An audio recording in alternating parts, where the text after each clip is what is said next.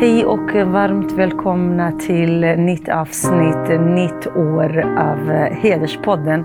God fortsättning på 2022. Och vi nu ska starta igång med arbetet. Och idag har vi en gäst, en kämpe som har rötterna från Mellanöstern. Och hon berättar om sin livshistoria. Och jag vill varmt välkomna dig, Jasmin. Och tack så hemskt mycket för att du vill berätta och dela med dina erfarenheter. För att andra ska också kunna våga berätta. Jag skulle vilja gärna lyssna på dig. Vem är du? När kom du till Sverige? Och vi går liksom steg för steg. Tack så mycket, Amina, och tack för att jag fick komma hit. Vem är jag? Mitt namn är Jasmin och jag är i 30-årsåldern. Jag kom till Sverige på 90-talet och var ett barn och är uppvuxen här och gått skolan också i Sverige från då ettan. Hur var det att komma till det nya landet från ett land i krig? Först var det var tryggt. Vi kände oss välkomna när vi kom. Och jag kände att jag var ju ett barn, men jag minns att jag var glad. Och att mina föräldrar var glada. Och allt var nytt, det var spännande. Vi bodde först på hotell. När vi kom, vi hade redan uppehållstillstånd. Vi kom lite annorlunda. Okay. Kom ni från Irak eller från? Nej, från Ryssland. För vi hade först från Irak till Ryssland? Precis. Okay. Och när vi var i Ryssland, Moskva, så kom vi via någon organisation, FN. Så vi hade redan uppehållstillstånd. Så kom vi till Sverige och blev omhändertagna. Vi fick bo på hotell i 3 veckor, Scandic. Så det var så här riktig semester för mig i alla fall. Vi hoppade på sängen, vi åt så här lyxig frukost. I Moskva var det ganska tufft. Okay. Jag kommer ihåg att det var jättejobbigt. Hur många syskon hade du? Vi är 5 syskon. Jag har 3 bröder. Nej, jag har en stora syster och jag är nummer 2. Sen har jag yngre bröder. Berätta om din familj. Vad är det? Jag vet att det är muslimiskt av den shia från en stad som heter Najaf i Irak. Precis. Hur var det att växa upp både där som barn men också här i Sverige? Hur har liksom själva kultur och religion och hela den här traditionen påverkat dig och dina syskon? Och framförallt dig som är i fokus. Jag kommer från Najaf. Det är ett väldigt konservativ stad. Och väldigt religiös stad. Och där kommer mina föräldrar också ifrån. Min mamma kommer egentligen ursprungligen från Iran. Fast det är många iranier som bor i Najaf sen innan. Förfäder och sådär. Och de är väldigt religiösa. Så det har varit väldigt mycket... Där religion har varit väldigt mycket i vårt liv. Och i och med religion så har det varit också mycket kultur. Och jag är uppvuxen i den miljön. Både gott och både ont, om jag kan uttrycka mig så. Hur är det, berätta? Hur är det att leva i den kulturen som tjej? Som kvinna, som flicka? Hur börjar det liksom? Livet för en flicka? När jag kände ingenting i början först jag blev 9 år. Jag kommer ihåg att jag började svenska skolan. Jag ville inte ha slöjan. Men min syster hade slöja och jag kände att jag vill bara inte. Men jag fick höra att om man inte gör det så är det en synd. Och att Gud kommer straffa oss genom alltså att brännas i helvetet och sådär. Och det är väldigt viktigt att man har på sig den. Och att man får vara med om en ceremoni Det är sån här maulud som vi kallar. Om man tar på sig slöjan. Och... Hur går det till? Ja, det är faktiskt en sån här rolig grej. Min mamma bjuder in då alla barn och kvinnorna. Och sen så gör man god mat. Man läser Koran. Man sjunger också. Man tar in någon som heter mulla. Alltså en kvinnlig mulla. Som sjunger anashid. Alltså sånger. Och man klappar och man grattar för den dagen. Den dagen är du en myndig förklarad när du är 9 år. Ja, 9 års ålder. Precis, du ska börja be och du ska ta på dig slöjan. Och så började det, men jag ville inte. Min pappa tvingade mig inte, alltså i början. Men jag kände att det blev jobbigt när alla andra hade. Och alla på skolan där jag gick, så gick några, jag kommer ihåg den dagen. Då kom några tjejer och bara, men du har ingen slöja, du gör synd.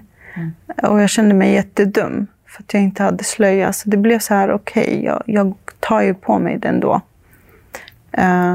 Och jag tog på mig den, men med tiden började jag ju tro på det här. Jag blir äldre. Och jag började tänka, ja men det är sant, jag ska inte synda. Jag går in i de här banorna. Vad är just synda, för att folk ska få veta vad synd är? Det är jätteviktigt, eller hur? Vad är det? Vad gör man för att det blir synd om man inte har slöja? Alltså om man enligt då, jag vill inte säga enligt islam på det sättet, men enligt den tolkningen vi har. Ja. Så ska man täcka håret och täcka barmen, och man ska inte visa kvinnans vackra delar. Och gör man det så kan en annan man då bli upphetsad av det här. Det är en del av den tolkningen. Och det är en synd. Ansvaret ligger på barnet som är 9 år. Så tolkade jag det. Och idag... Det är ju precis. Så, det måste vara, eller hur? Eftersom man börjar med... Ja, och när jag frågar efterhand, alltså människor. Ja, men det är inte för att barnet eller tjejen ska... Hon syndar inte i den åldern. Det är bara att man lär upp den här tjejen så att hon inte ändrar sig när hon blir äldre. Men det är manipulation fortfarande. Hjärntvätta barn. Ja, alltså om barnet inte väljer 9-årsåldern, utan väljer för att ni väljer det. Barn kan inte ta ett sånt stort beslut, tycker jag. Och såklart så kommer Fatima eller Jasmin välja slöjan, för att ett barn vill ju inte bränna sig i helvetet. Exakt. Ett barn vill inte vara utanför en grupp. Man vill vara involverad.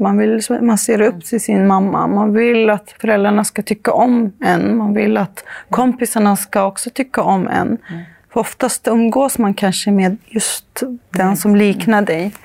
Jag blev vuxen med tjejer som hade slöja. Så det var svårt att ta mig ur det här till och med, för att det blir bara liksom mer och mer. Hur att när du blir med åldern blir det mer och mer trycket? Ja, alltså jag har alltid haft i mig så här, jag vill inte. En önskan att ta av mig. Jag kommer ihåg att jag låg i sängen och sa så här, tänk om jag hade en värld bara mig själv. Då kunde jag ta av mig slöjan och gå. Jag vill, innan jag fortsätter, bara markera att jag pratar om mig. Om min upplevelse. Jag vill inte trycka på någon annans eller någon annan tjej som har det idag med stolthet. Jag respekterar det. Men det är min upplevelse, och den som kanske känner som jag idag vill jag gärna ge, liksom, det är mitt budskap. Hur du kanske kan ta dig ur det här. För idag har jag tagit mig ur de här tankarna. Jag tänker inte så som jag tänkte för 5 år sedan. Hur tänkte du då? Jag tänkte att jag ska inte ta av mig slöjan, för jag vill inte göra en synd. Ja, just det, den rädslan. Rädslan. Ibland kan det komma smygande. Att jag syndar på vissa saker. Den här att jag gör fel. Att jag är en dålig kvinna. Så som du sa, så det är inte bara slöjan utan det här tankarna, hur folk tänker om dig. Exakt. Inte bara män. Alltså hedersförtryck kommer från kvinnor, känner jag. Jättemycket. Att jag... Just det, hur var det? Berätta först hur skolan agerade. Om vi går tillbaka där. Jasmin var 9 år och hon kommer plötsligt till skolan en dag med slöja. Du gick i kommunalskolan, eller hur? Ja, jag gick i kommunalskolor. Och vad sa lärarna? Ingenting. Det var så normalt att det var så normalt och det är fortfarande ingen reagerade. Nej, ingen vågar reagera och jag förstår. Du önskade någon skulle säga något? Ja, kanske. Någon lärare, någon vuxen att Jasmin här, vad fan var det här? Ja, jag vet inte om jag tänkte på det då. Jag var ju ett barn, men kanske någon gång jag tänkte, hoppas någon säger någonting, kanske. Men jag har... Sen blev jag ju stark i det här valet. Alltså, det är inte ens mitt val, men i det här valet som de valde. Som någon annan valde. Det är kulturen som valde det egentligen. Och pappa ville inte ha, men mamma och dina bröder ville? Eller nej. Det var inga, mina bröder är yngre än mig. Ja. Så det var inget sånt, tvärtom. Men det var mamma?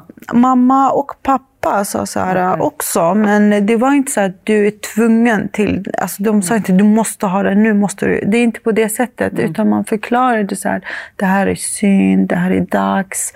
Tänk på Gud, tänk på att helvetet är tänk på livet efter döden. Och det blir så här, tänk på livet, vad är livet efter döden? Man blir så här rädd. Ja, men jag vill inte brännas. Okej, jag tar på mig det här. Såklart jag ska ha på mig. Så på sådana saker, alltså det är en manipulation. Det är inte fysiskt tvingande. Det är ingen som kommer... Psykiskt. Det är ingen som kommer springa efter mig. Alltså, min pappa skulle aldrig bara, hallå, du måste ha på mig det. Nej. Utan när jag valde att ta av mig slöjan, det blev mer så här, samma snack. Det är ingen som blev arg. Pappa blev inte arg, utan han sa till mig att Jasmin, jag har uppfostrat dig och jag har lärt dig det som behövs göras. Och det enda som sörjer, alltså, som gör ont, är att jag vill inte se dig i helvetet. Det är samma sak. Okay. Så... Fast i hans Gud, deras Gud säger att var och en bestraffas av sig själv. Alltså inte, pappa bestraffas inte i helvetet för det. Nej, men precis. Att han tycker det gör ont i honom. Men det här är min pappas värld. Det här är min mammas värld. För de är uppvuxna i det här. Det här är deras livsvärld. Det är så de tänker. Men ändå i Sverige... Du sa att i Sverige den förstärks. Vad är det som gör att föräldrarna blir ännu mer religiösa och ännu inte kan förändras? Jag tror att de triggar igång varandra. Nu är vi ett annorlunda land som tänker annorlunda. Vi ska skydda oss. Så det blir liksom jättemycket. Skydda från samhället? Ja, från samhället som ser annorlunda ut. Här är det socialtjänsten som kan liksom påverka. Här är det skolan som kan påverka och så vidare. Och det finns fristående skolor där man sätter in barnen. Muslimska skolor. Så att tjejen kan behålla kulturen. Ja, och det har spårat ur alltså, där i de här skolorna, tycker jag. Det blev bara ett tyg man har på sig, men det här... Innehållet inte alls så som... i skolans... det är min uppfattning. Jag har inte... Men det är helt rätt. Du är inte ensam om det. Det är ju tusentals andra som tycker som dig. Ja. Och jag anklagar inte min familj, utan jag anklagar just det här samhället som var så... Och fortfarande som är så jobbig. Jag upplever den jobbig. Det finns många fina delar, men det finns så jobbiga delar som har förstört. Som till exempel, kan du ge bara uttryck för vad är det som du... Det är ju bra att eftersom makthavare också lyssnar. Ja. Vad önskade du att du kunde få hjälp, din familj, för att det skulle inte ske? Kanske, om jag ska säga så här, och från staten och skolan och så, att man pratar mycket med föräldrarna, hur viktigt det är. Att man tar in barnet och lyssnar mer på barnet. Sen har de gjort sin plikt. Men när det gäller vårt samhälle, jag vet inte vad man kan göra. Det är svårt att bryta. Det har blivit bättre nu. Och då tror jag att ansvaret ligger på oss nya. Alltså, om min mamma och pappa har kommit hit äldre, det är svårt att brytas på vissa saker. Men jag kan påverka. För jag är vuxen här, jag har gått skolorna. Jag går i mina tankar om att jag tror inte på det här. Gör inte det då. Sluta. Ta av dig slöjan om du tycker att slöjan är något jobbigt för dig. Tänk inte på de banorna att du gör fel om du gör vissa saker för att du ska bli en bra kvinna. Vad är en bra kvinna? Förändra dig själv så att dina barn kan se upp till dig också. Det är så vi kan förändra. Men om vi är i samma banor, vi följer föräldrarnas spår hela tiden för att vi är rädda. Och jag förstår, vissa kanske utsätts för vissa saker. Och det förstår jag. Men av omgivningen. Av omgivningen. Men för mig, jag utsattes inte någon så här... Alltså min pappa och mamma blev inte arga på det sättet. Och mina bröder. Att jag påverkades fysiskt. Utan jag tyckte det var jobbigt att höra många ord. Eller jag tyckte det var jobbigt att höra mamma säga att det här är fel det du gör. Du är en dålig flicka. Det här är dåligt. Ditt rykte. Så här rykte, vad har jag gjort? Liksom, vadå rykte? Och jag tyckte det var jobbigt att andra tyckte illa om min pappa. På grund av att du tog av slöjan? Ja, att jag blev... Fast du var 30 år? Precis. Sådana saker tyckte jag var jättejobbiga. Att jag blev vissa människor ville inte ens hälsa på mig längre. Jag blev ett samtalsämne. Det var så här, jag kommer från en känd familj också. Så att det är så här, Var du modig? Ja, så jag blev så här... Jag tänkte på min pappas rykte. Jag tänkte på honom jättemycket. Men samtidigt, jag tänkte på mig och mina barn. På andra tjejer. Jag tänkte, om jag gör det så kan jag förändra i alla fall det lilla runt omkring mig. Men du är ju jättemodig. Om vi går tillbaka, hur var det? Kunde du med slöjan gå och bada och simma? Och Nej. Inte? Nej, jag fick köpa... Det fick jag burkini när jag var liten. Det fanns inte ens burkini, men sådana här långa simbyxor. Ja. Och så fick pappa köpte till mig en lång t-shirt. Där faktiskt skulle jag inte bada, jag fick inte. Och sen så skickade skolan ett brev till pappa, eller kallade in honom och sånt, att hon måste gå och då måste ni köpa till henne sådana kläder. Och då köpte pappa till mig. Jag kommer ihåg att jag gick ut med honom och vi köpte kläderna och jag köpte en hatt och lärde mig simma. Och hur känns det då? Att vara annorlunda? Då kändes inte så... Alltså, den här var inte märkvärdig, men jag kände mig... Jag tänkte inte på det så mycket då. Jag var barn. Jag gjorde, men sen började det bli jobbigt när jag blev tonåring. När jag såg så här... Jag tänkte jag vill också vara vacker. Släppa håret och kroppen. Och ja, men precis. Eller ta på mig som jag vill.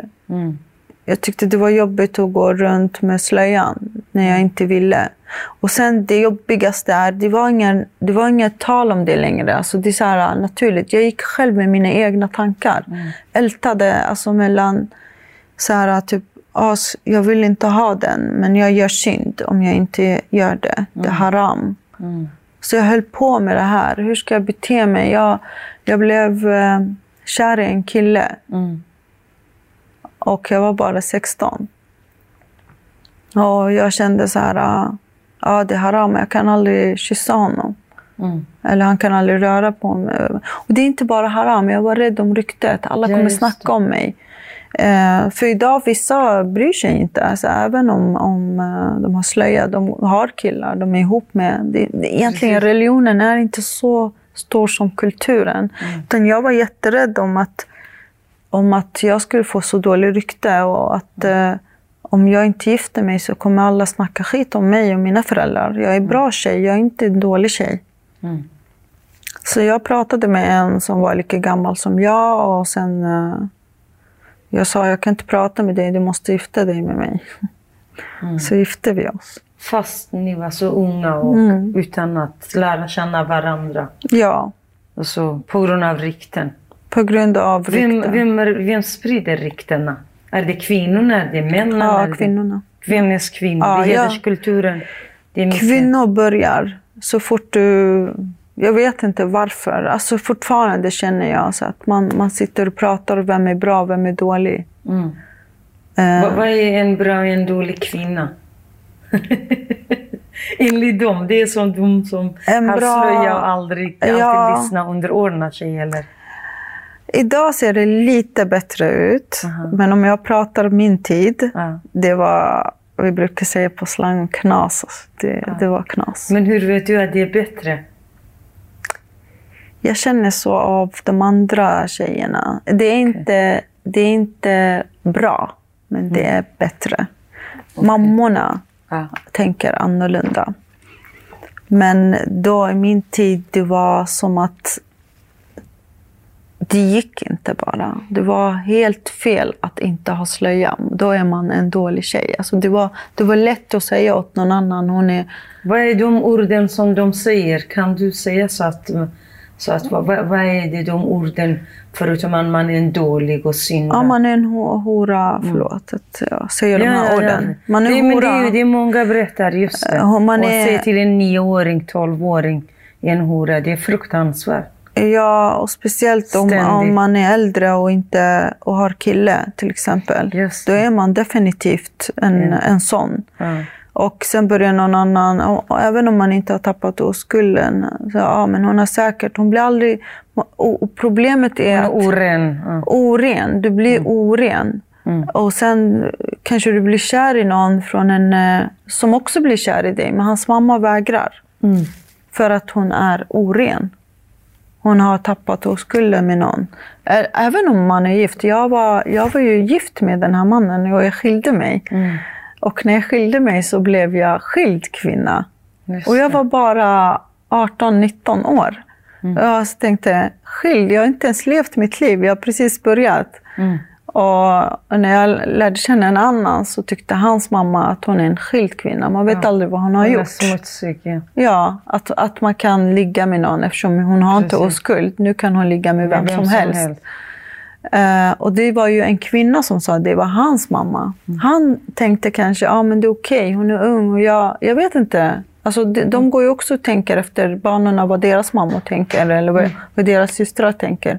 Och det är fortfarande en kvinna som gör ju det. Men berätta, hur var det? Du var kär i en kille, du var illa tvungen att, eftersom du kunde inte träffa honom på annat sätt. Och så ni gifte er och så efter, ni var i tonåren båda och så skils ni på grund av, hur var det? Vad sa dina föräldrar? Berätta lite. Alltså min mamma och pappa... accepterade de eller? Ja, i början nej. De tyckte inte att jag skulle... För det är så här, de gjorde sitt misstag med min syster. Min syster gifte sig tidigt och de ångrade det jättemycket. De gifte bort henne? Alltså, jag kanske säger så, ja. Jag tolkar det så, för hon sa ju jag vill ha honom. Men hon var ett nej, men hon var ju ett barn så att hon har inte, man kan säga nej som förälder och säga nej, du ska inte gifta dig. Du är barn. För du är ett barn. Och samma sak med mig, även om jag ville gifta mig med honom, säg nej. Alltså, du får inte. För jag var ju ett barn. Och det är därför vi är barn under 18. Och det är jag faktiskt, än idag, jag brukar vara lite arg på mina föräldrar att de sa ja. Var det från samma kultur han? Ja, han var från samma kultur.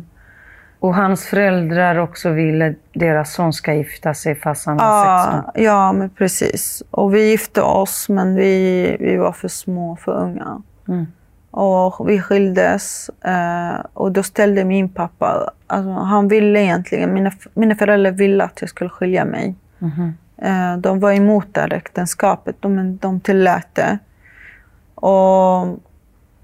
Och sen så när min pappa ställde upp på det här och han hämtade mig från det stället där jag bodde. Vad hände? Varför skilde ni er så tidigt? Han var väldigt svartsjuk.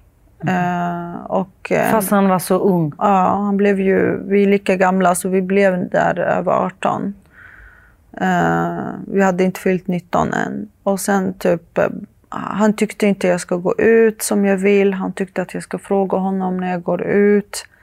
Han tyckte att jag ska inte säga fulla ord till honom när vi bråkar. Utan han kunde säga det. Så han fysiskt också slog mig och sådär. Och jag sa aldrig till mina föräldrar. För jag vet att om jag säger det då kommer min pappa på en gång och hämtar mig därifrån. Men hans föräldrar visste och de gjorde ingenting. De tyckte att jag gjorde fel. Som kvinna ska man inte skrika åt sin man och sådär. Ja, man ska lyssna på honom. Och jag var så pass ung att jag var rädd att jag skulle förstöra det här äktenskapet. Och fortfarande ryktet, att jag skulle få så dålig rykte. Och jag var rädd att vara en skild kvinna. Jag var rädd av det här, att jag vill inte vara en skild kvinna. För jag vet vilken utsatthet man blir. Man blir så utsatt, helt enkelt. Så jag sa inte så mycket till mina föräldrar. Men det var någon som ringde min mamma och pappa. Jag vet fortfarande inte vem. Och sa att jag vill bara meddela om att er dotter inte mår bra. Och då ringde min pappa mig och sa att vi fick höra det här. Jag kommer nu på en gång och hämtar dig. Du har inget val. Ja, det gjorde han. Och jag skilde mig därefter via en imam. Okej. Och du bodde hos honom eller hos hans föräldrar? Nej, hos honom. Vi bodde tillsammans i en egen lägenhet. Ja. Okay. Men jag ville aldrig bo med hans föräldrar. Och i Sverige gick det på den tiden 2 tonåringar gifta, har egen. Lägenheten stod på era namn eller? Ja, på våra namn. Aha, okej. Vi gifte ju oss borgerligt när vi blev 18. Så direkt 18, så där 17, det var bara en imam som gjorde det. Så att islamiska, det var okej. Yeah. Men 18 år, det var då det borgerliga blev i tingsrätten. Tror jag vet inte. Vi skrev någonting och sen typ blev vi gifta. Okej, men du fick inte barn utav honom?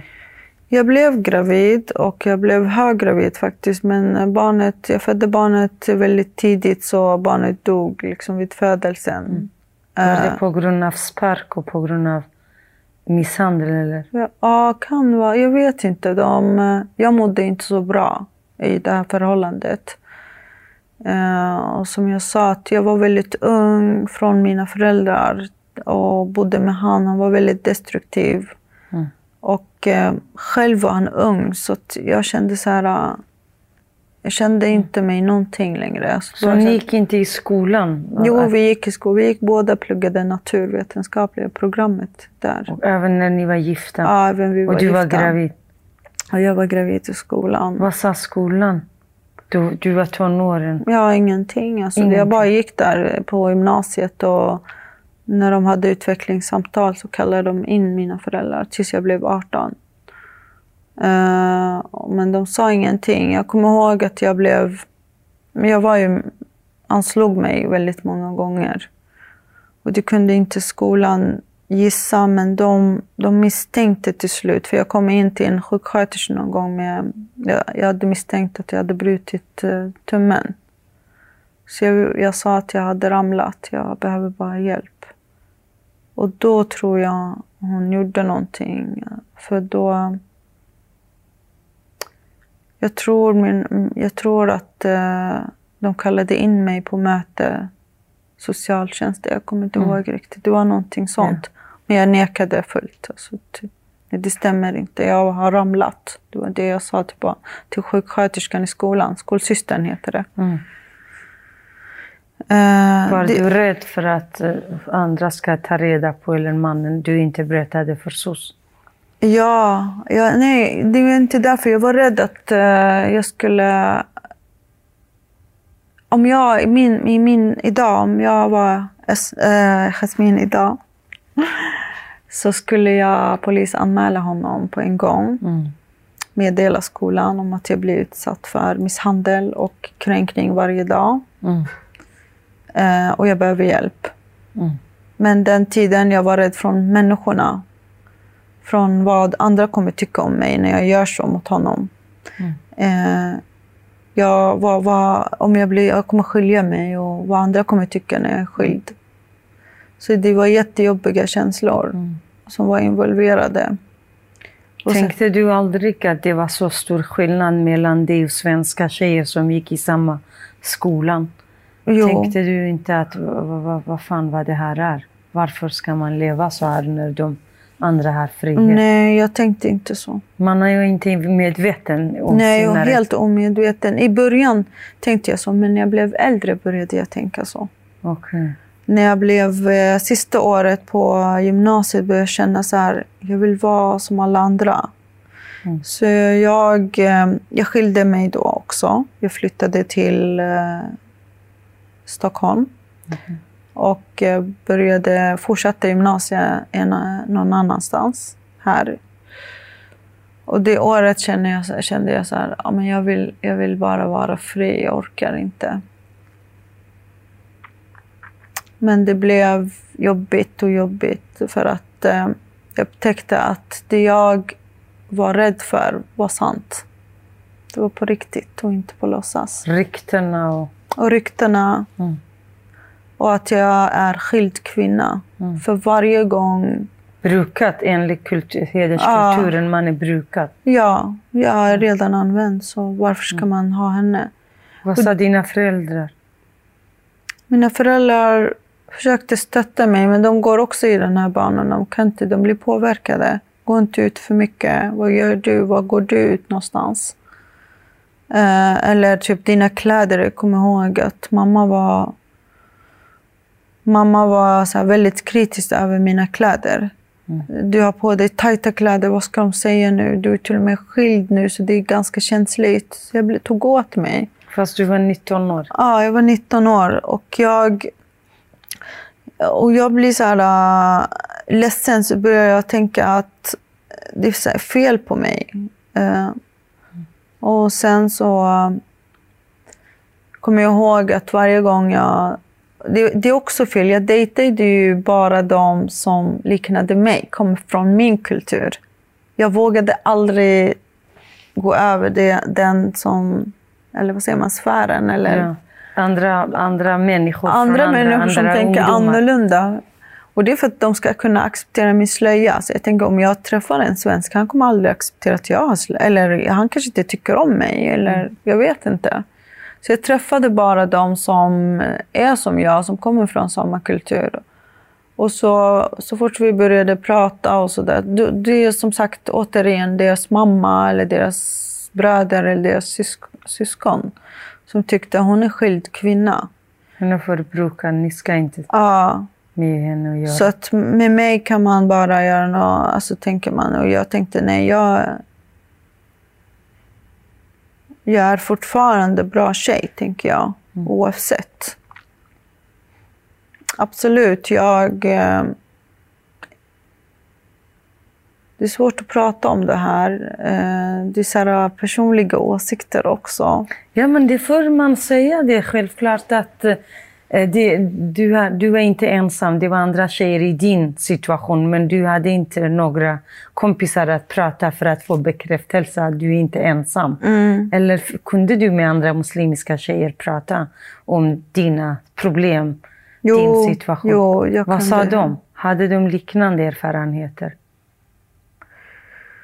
Ja, när det gäller det här med rykten, så de stöttade ju. Alltså de tyckte, nej men bry dig inte om det här. Var dig själv och du är en fin person. Och, alltså, så tänk inte. Men när det gäller slöjan, nej. Det var fördömande från dem också. Ja, det var jättesvårt att ta av mig slöjan nu. Även när jag vuxen. Jag fick väldigt mycket motstånd från vännerna. Men sen så gick det bra. Efter ett tag så gick det bra ändå. Vi började prata. Ja. Det var bara så här chock för dem. Men ni sa aldrig att varför ska ni som är vuxna i det här landet, alltså bli från barn till vuxen ålder, bor här och så ska man vara så himla förtryckt. Ni pratade aldrig om det, att man önskade ta steget ur. Jag pratade oftast om det. Men jag var den där annorlunda, rebellen. skumma personen. Jag var skum. Jag kommer ihåg när jag började prata vissa saker. De pratar inte så framför våra barn. Okay. Så fortfarande idag jag är väldigt försiktig. Men berätta nu att du kom tillbaka efter skilsmässa till din familj. Sen gifte du dig igen. Hur var det? Och sen du är ju barn till och med en flicka som själv bär slöja. Din flicka. Berätta om det där. Hur gick det sen när du ska gifta om dig? Och om man är själv från hederskulturen så kan man inte bo själv. Så kom du tillbaka till dina föräldrar? Ja, jag kom tillbaka till mina föräldrar. Och det blev väldigt mycket prat om mig. Rykten. Ja, men det tänkte egentligen inte mina föräldrar på. Jo, det gjorde de när det gäller kläderna, gör inte så. Men det var inte så att de pratade om det jättemycket med mig så här varje dag. Men det är någon som pratar, det är någon som gör. Utan när folk började fria, alltså kulturell frieri. Och mamma sa till mig, ja det är någon som friar till dig. Vill du träffa? Och jag tyckte så här, nej jag vill inte, jag vill göra något annat. Idag säger min mamma, nej jag har inte alls tyckt att det är okej att du gifter om dig. Alltså igen. Idag? Ja, hon säger, nej jag kommer inte ihåg att jag vet att några friade och jag bara sa det till dig. Jag sa, ja men jag kommer ihåg att du ville att jag skulle träffa dem och gifta mig. För det är bra för mig. För jag ville plugga något annat. Men att de tyckte att man kan vara gift och plugga. Det är många som gör det idag. Det är sant, men jag ville inte gifta mig. När jag kände att det blev väldigt mycket så tänkte jag, och jag kände så här, men jag fick ju höra av dittan och dattan från några andra, men du är skild, du är så. Då tänkte jag, du är en dålig tjej. Jag är dålig, jag vill inte vara det, jag är inte det. Så träffade jag min exman då. Han bodde i Norge då. Och vi lärde inte ens känna varandra. Det tog 2 veckor så jag sa, du måste fria till mig. För jag kan inte gå ut med dig ens och prata med dig. Om någon ser, då kommer de prata om mig, prata illa. Jag vill inte. Han bara kom och friade. Hur gör man då? Kommer han och ber föräldrarna? Han pratar med min pappa. Och säger att, eller egentligen pratar inte en man direkt med en man i början. Det är kvinnorna som pratar sinsemellan. Och sen ringer männen varandra, eller mannen. Det min exman gjorde, han ringde min pappa och sa att han vill fria till mig. Och då undrade min pappa, hur har ni lärt känna varandra? Hur kommer det? Nej, vi hade kommit överens om att han ska säga att jag kände honom via hans syster. Och det var så, och då min pappa var lite kritisk mot honom, inte mot äktenskapet, utan liksom, vem är han och vi måste fråga om honom. Så han ville inte egentligen. Men jag kände, jag vill gifta mig nu, jag orkar inte längre. Jag vill inte ha någon som kommer fria från där. Jag vill välja. Och jag trodde att jag valde rätt. Och jag valde fortfarande någon från samma kultur. Alltså från samma, som har de här tankarna. Det kan vara från samma kultur, men de har kanske liknande tankar som jag. Alltså det finns helt olika människor. Var han väldigt religiös? Nej, men han var väldigt traditionell. Patriark. Så han var inte alls religiös. Han var troende, ja, det är skillnad. Man är troende, man tror på islam och man tror på Gud och tror att det ska finnas. Men han var inte så praktiserande. Utan han tyckte att jag ska ha slöja såklart. Och jag kommer ihåg att jag var väldigt så här noga. Jag vill inte att du säger vad jag ska ha på mig och så. Det är väldigt viktigt att jag är fri. Och han bara, ja, absolut. Men ändå måste ha slöjan. Ja. Fast det är frihet under begränsade möjligheter. Och som jag sa också, det här med slöjan, det är en liten del också av hederskulturen. Men jag går ju, alltså det förstärks av den här tanken, jag kommer brinna i helvetet om jag tar av mig den. Just det. Så det är inte, även om han kanske hade sagt okej, jag hade kanske den tiden när jag så starkt tänkte på det, jag hade ändå haft på mig den kvar för att jag är så rädd att man brinner i helvetet. Ja, precis. Det är den religiösa delen, men den kulturella delen, det är en annan grej. Alltså den kulturella förtrycket, det är mer vad folk säger och vad folk påverkar dina föräldrar. Utan i dig själv, när du själv väljer den och har på dig den, det är för att du är rädd att du kommer straffa. Ja, du har en inre kamp. Här, alltså jag kämpar emot mina så här, jag vill inte brinna i helvetet. Jag ska ha på mig den här. Jag vill inte svika Gud. Jag älskar Gud. Det är så sen man är barn, precis. Och apropå det, du här är ett barn som har fått det här hjärntvättningen. Ja, jag vet inte om jag ska... Idag stöttar jag henne i hennes val. Det blir ju helt konstigt om jag säger så här. Men blev det verkligen val? Du själv säger att när man är 9 år. Eller hur? Ja, är det verkligen ett helt val? Precis, och så har jag gjort. Jag ska säga vad som hände när det gäller henne. Hon var jätteliten, var 8 år. Så började hon gå hemma hos min mamma väldigt många gånger. Och jag hade barslöja också då. Så mamma började lära henne be, och jag tycker det är fint att be. Man tackar Gud eller man har man lär sig mycket av det. Men sen så kom hon med en slöja någon gång och jag tyckte nej, det är för tidigt. Varför ska du ha slöja? Nej, min mormor sa att det är fint och att det är bra. Och då ringde jag min mamma och sa att jag vill inte att du lär henne just nu. Det får komma sen. Men snart är hon 9. Jag bara, men jag vill inte. Jag vill inte ens att hon ska ha slöja. Och det blir så här diskussion om att men hon måste lära sig redan nu, för sen när hon blir äldre hon kommer säga nej. Tänk på det och sådär. Men jag ville inte. Och jag var själv i de här banorna. Jag skulle ta av mig slöjan, men det är ingen som visste. Så jag blev så här extra stressad att min dotter väljer att ta på sig slöjan. Ja. Så ung. Så jag tyckte det var jättejobbigt. Jag gjorde ingen maulud till henne, ingen sånt. Alltså, jag gjorde det sen. Jo, det gjorde jag. I efterhand, efter det här det hände ju liksom problem. Vad var det för problem? Fick mamma göra det? Hennes mormor, alltså din mamma? Ja, eller jag var också med. Det jag gjorde, jag tvingade henne att inte ha på sig slöjan. Du får inte. Så min dotter började ta med sig sin slöja till skolan i smyg och ta på sig den. Och jag fick veta det via min son. Och då kände jag att och då började min dotter också vara så här mot mig. Hon tyckte inte om mig längre. Eller hon tyckte om mig, men hon gör motstånd. Hon ville inte prata med mig. Hon tyckte att jag var en dålig person.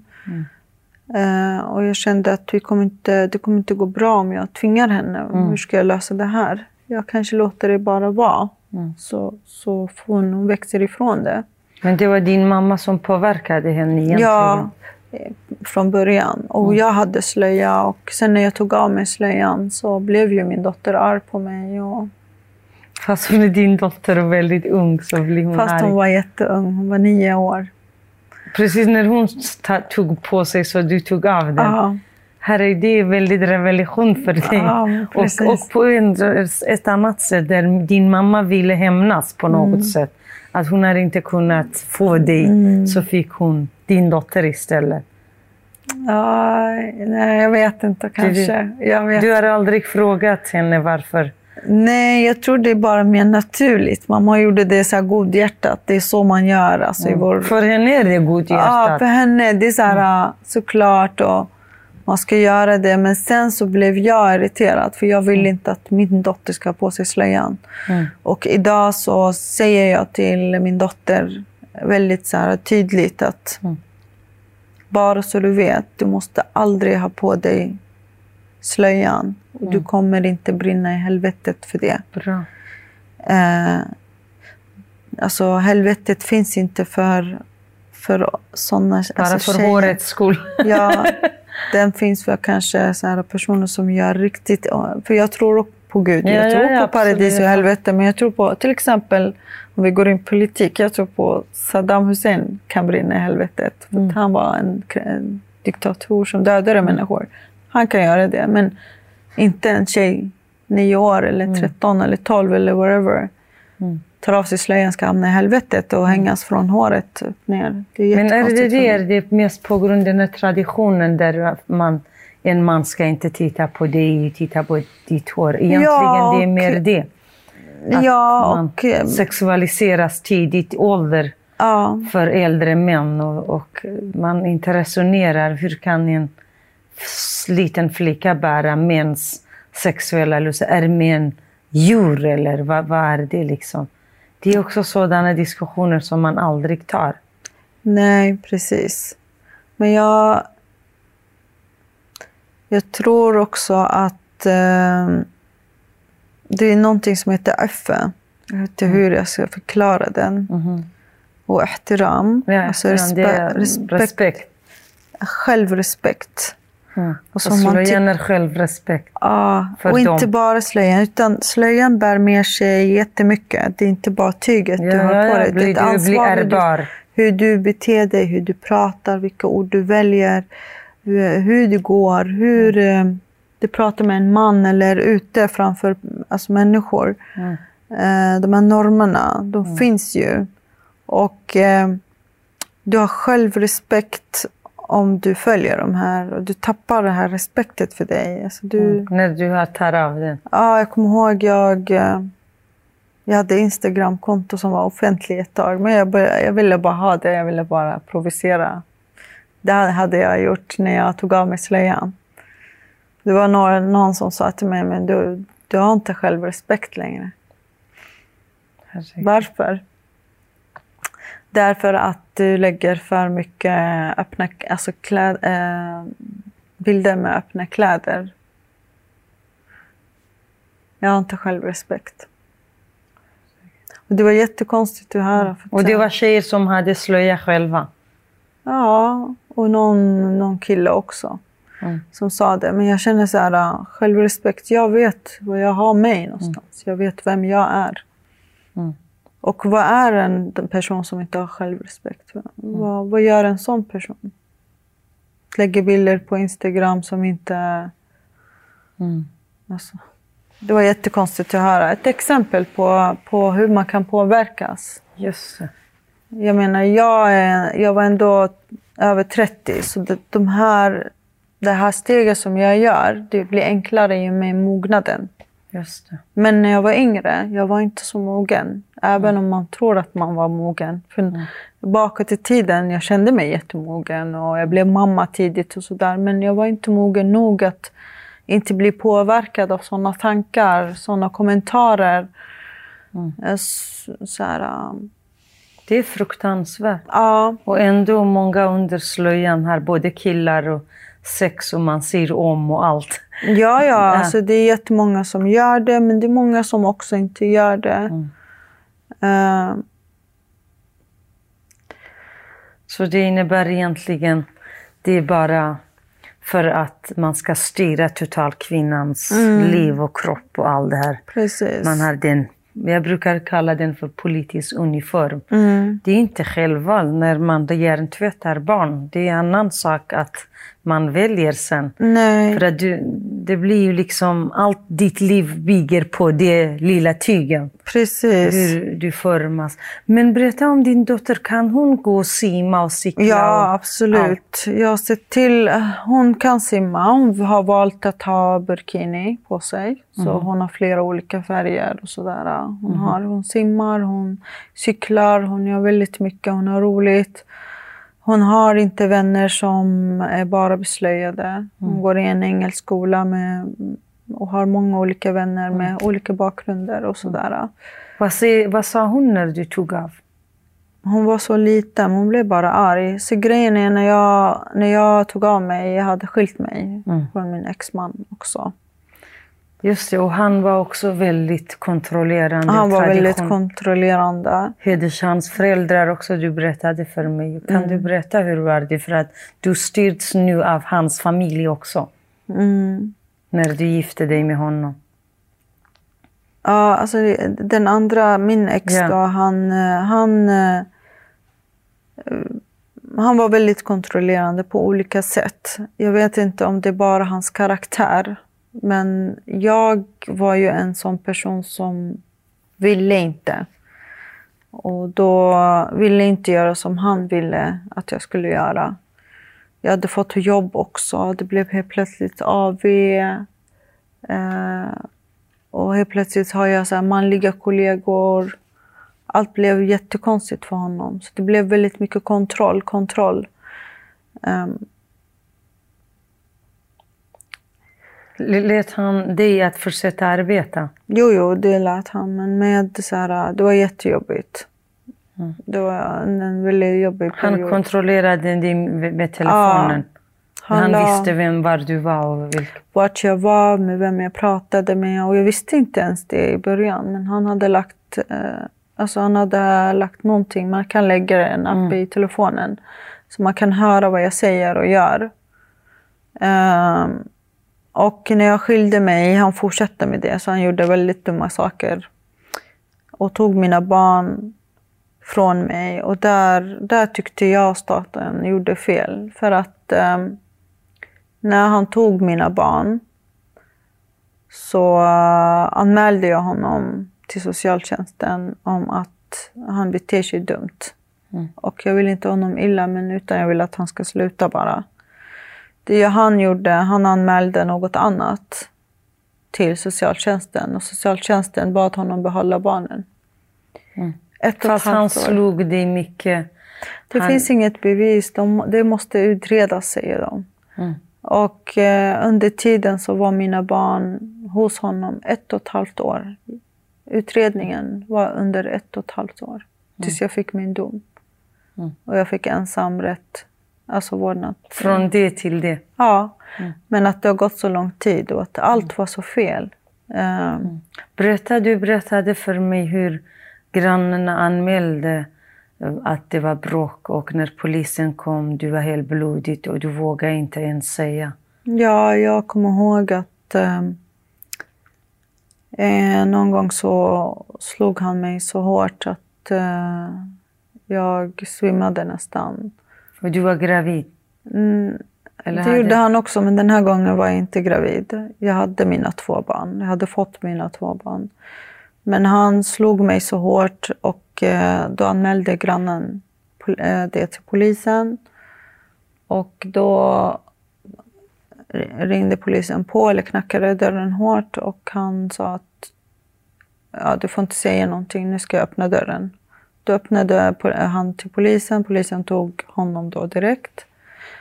Och pratade med mig. Och först kramade jag polisen direkt. Sa hjälp. Och sen så fort jag satte mig och min son vaknade. Det kändes som att, oh my god, jag blev rädd. Rädslan kom igen. Att jag ska bli skild igen 2 gånger. Att, vad ska folk säga? Vad ska jag göra så här? Så medan polisen pratade, jag sa nej, han slog mig inte. Jag bara, vi puttade varandra och jag råkade snubbla och slog mig på huvudet, på väggen. Det var det jag sa. Så det var rädsla egentligen för hederskulturen och inte för ditt eget liv och dina barn? Nej. Och de anmälde inte till socialtjänsten? Jo, de gjorde det och socialtjänsten ringde sen.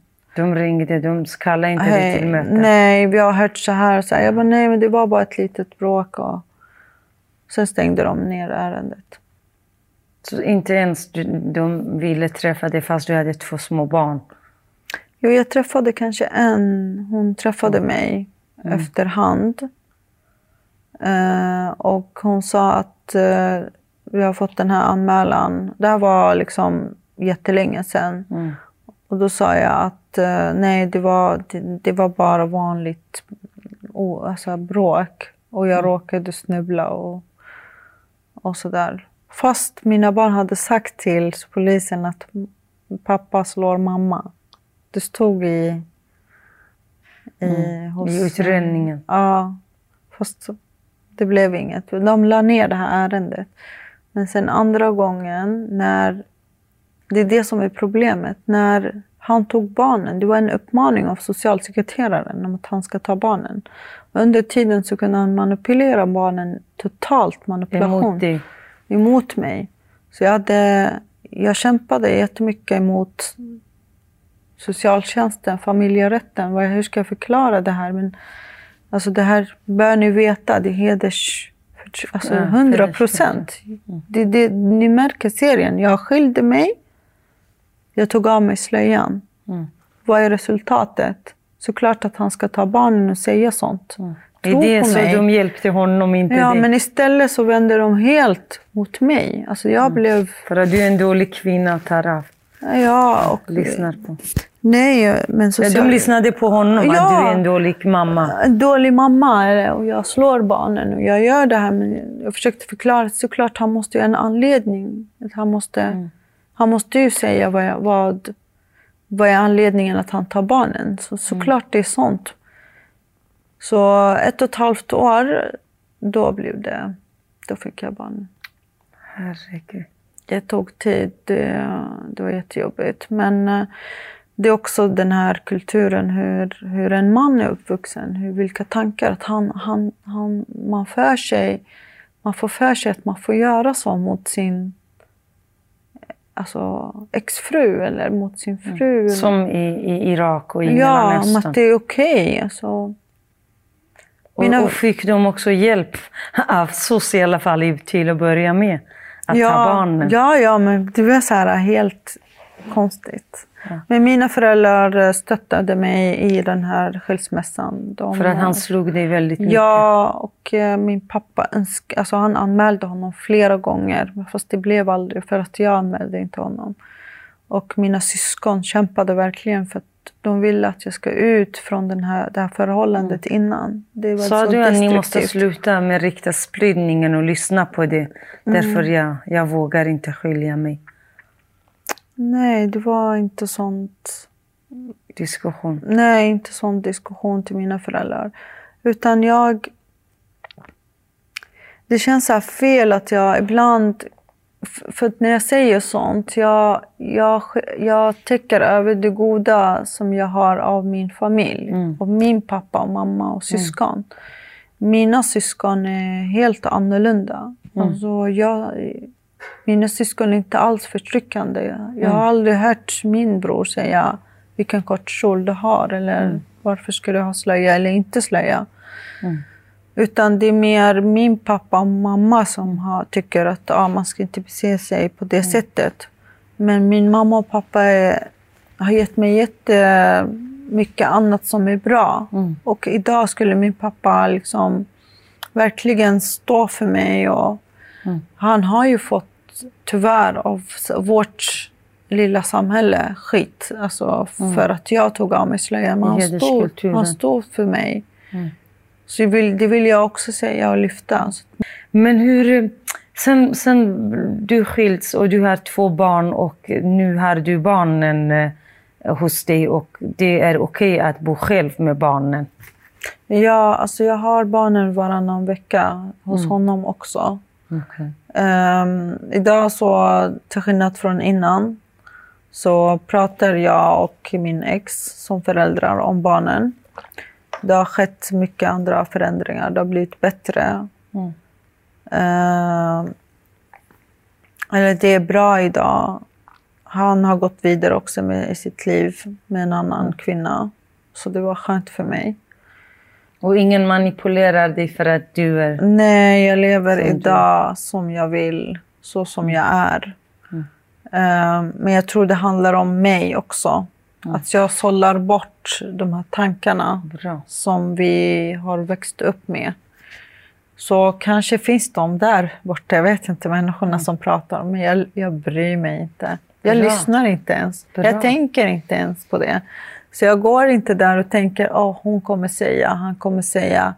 Jag tänker så här, det existerar inte ens i mitt liv längre. Och det är skönt. Jag tror att det är så man får göra bara. Det existerar inte.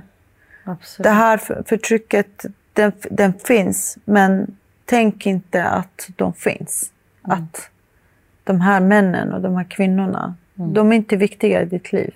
Gå bara vidare, gör som du vill. Så känner jag, det är därför jag mår bra. Men fortfarande, om någon skulle säga någonting till mig så jag bråkar inte emot. Utan kan gå in bara i en diskussion om att det är dina tankar och dina åsikter. Men det här är mitt liv och det är jag. Så kan vi komma in i... Fantastiskt. Skulle du tro att din dotter har en sån här uppfostran nu? Hon kommer inte med en kille 16 år sedan. Jag kan inte träffa honom utanför skolan. Jag måste gifta mig.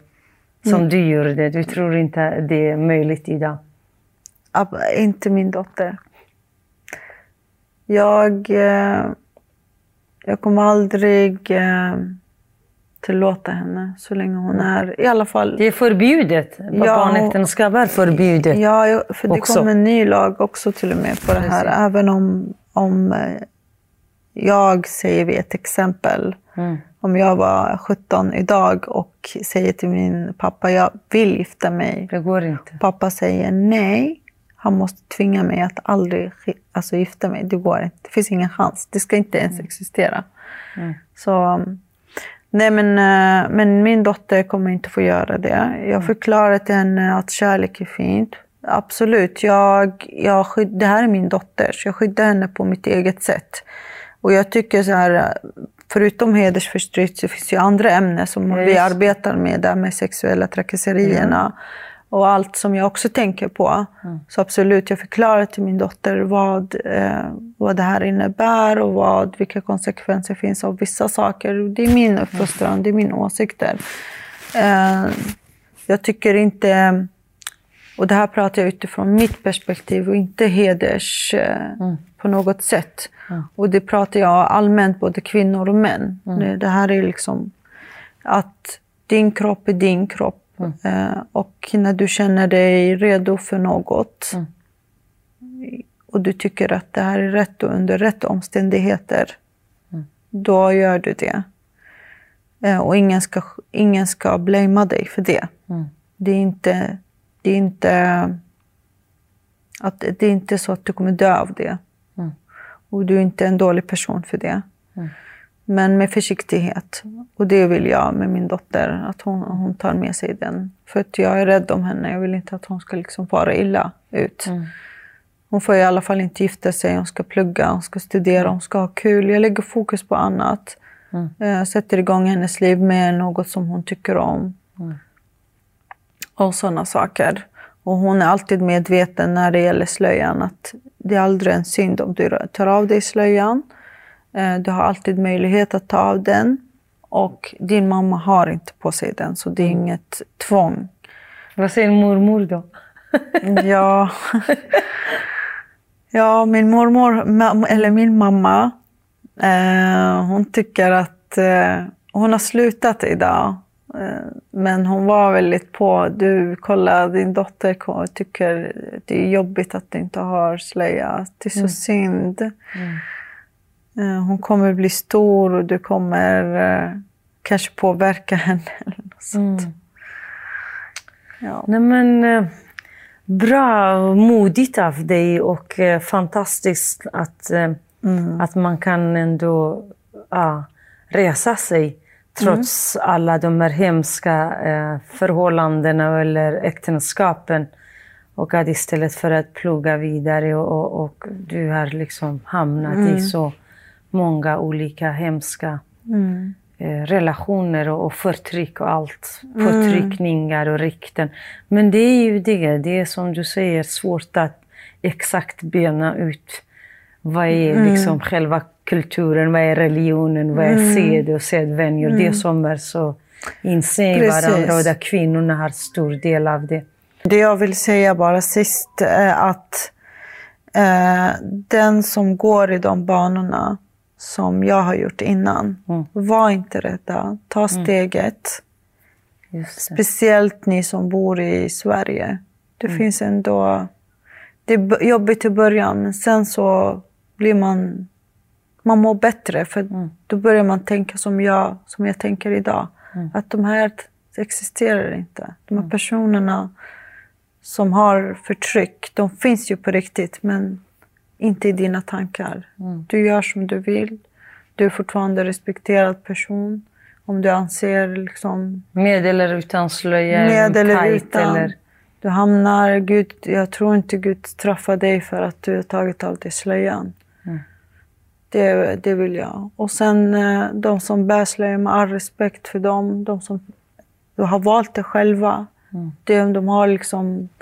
De driver det på ett helt annat sätt och ser det på ett helt annat sätt. Och då har jag full respekt för det. För deras val såklart. Jag pratar bara från mitt perspektiv. Hur jag var uppvuxen och vilken påverkan det har påverkat mig. Jättefint. Faktiskt den här sista. Vad tycker du att ska vi ha i skolan? Slöjeförbud för dagis och skolan. För barnen. För att undvika att bli som dig och din dotter inte blir påverkad av andra. Om skolan stod, men ta av här och så sitter du där och så tar på dig ute. Bra fråga och jag ska vara jätteärlig. För ibland kan man ljuga för att det här inre kampen. Men jag ska vara ärlig, Förbud upp till någon viss ålder. Tills man själv bestämmer sig. Ja, minst alltså upp till i alla fall... Barn är 18 år enligt FNs konvention och i Sverige också. Ja, eller i alla fall om man kanske vill välja det lite tidigare. Men i alla fall upp till 14 anser jag att man är för jätteung för att tycka att man ska ha på sig slöjan. Du får komma senare. Och då tycker jag att det är mycket bättre att man lägger lag på det. För att undvika krig med föräldrar. Ja. Men det är klokt. Jättetack verkligen Jasmin för din berättelse. För att du vill dela med oss. Och väldigt bra budskap till alla. Att en individ, dennes frihet, kvinnans frihet måste gå före tradition och klädsel och annat. Väldigt fint. Tack. Och du är modig. Tack så jättemycket. Stå på det. Tack för att jag fick komma. Tack.